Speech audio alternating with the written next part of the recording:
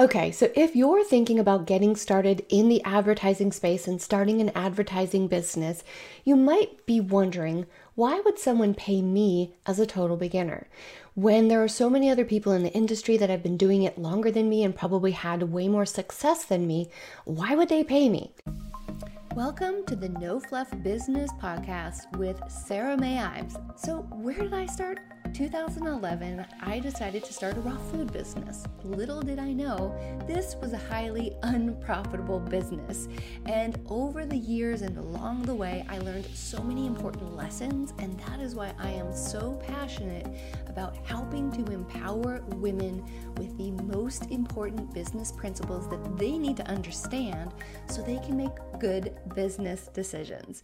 Okay, so let's dive into today's topic. Why would someone pay me as a total newbie? When you're first starting a business, this can be something that can keep you awake at night, right? Because you're like, why would they pay me? I'm totally green. I'm just in the beginning stages of my business. What in the world do I know? So here's the thing.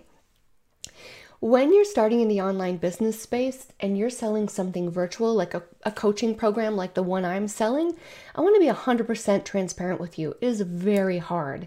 And it is really hard to get people to buy your product when you're doing an online coaching thing like this. So a lot of people, when they think of online business ideas, this is one of the first ideas that come to mind. Oh, I'm just going to be a coach. I'm just going to sell my expertise, put it into a course.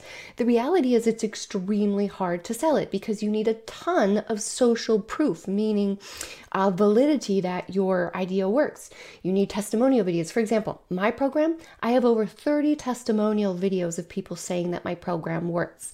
I've been featured in magazines. I've been in the space for a really long time, and I've gotten some incredible testimonials from my clients. So these are the ingredients that can really help you succeed in an industry where it's tough to sell. But here's the thing. You don't have to start in an industry that is tough to sell. So when it comes to the advertising business and learning an in-demand skill like advertising, it's actually not nearly as hard to sell it, and there's a crucial reason why. Because your sales are made on the phone.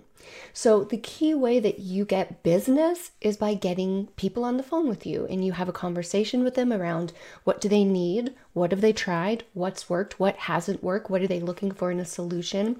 And if you have a great conversation with them and you identify that this would be someone that you could work with and help, you can make the sale. Even as a total beginner.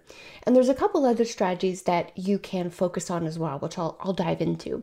First and foremost, you want to recognize your strengths as a beginner and then sell on those strengths. So with one of the women in my program, Katrina, she had a call with someone who said to her, are you new at this? And she said, yes, actually I am. This is my first year of business. And he said, okay. And she was kind of discouraged because she's like, well, he's a really good, he would be a great client. And he said to her, well, given that you're so new, I'm going to set up a couple other calls with other agencies. So he set up a call with an agency in Los Angeles, an advertising agency, and then another big agency.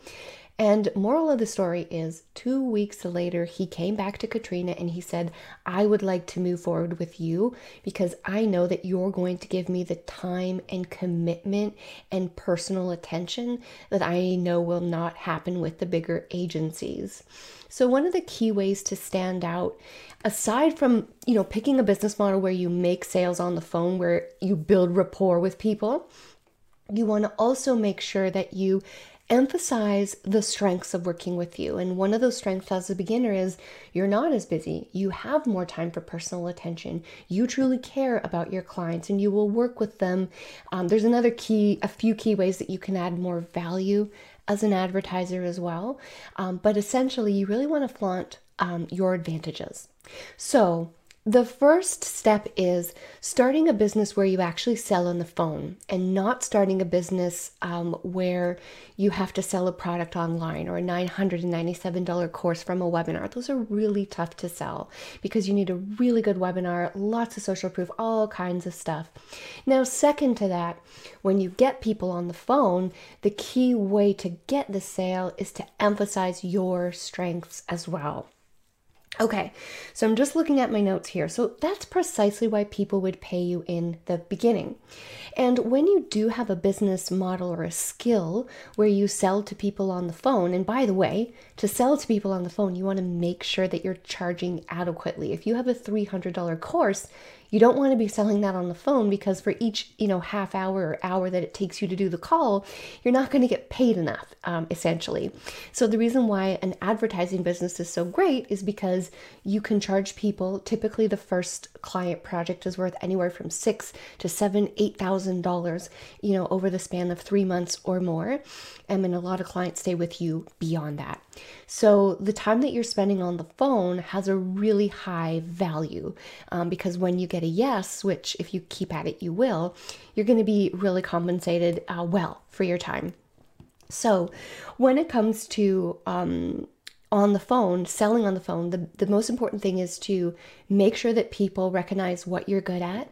And here's the funny thing, sales on the phone are truly linked to rapport.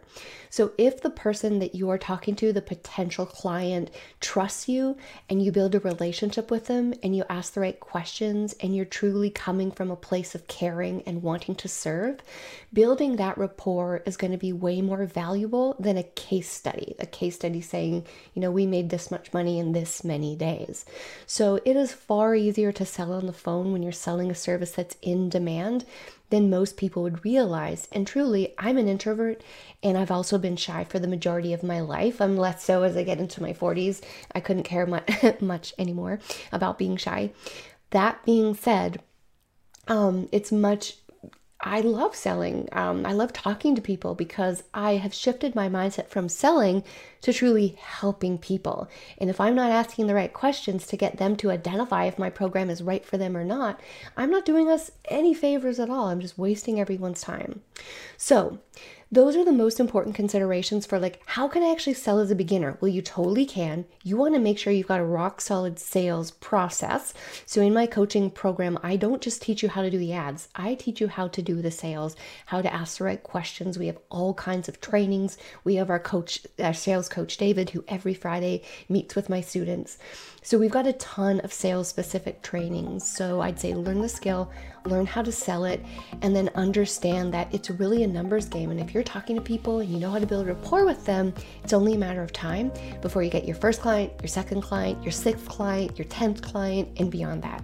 Alrighty guys, have an awesome day.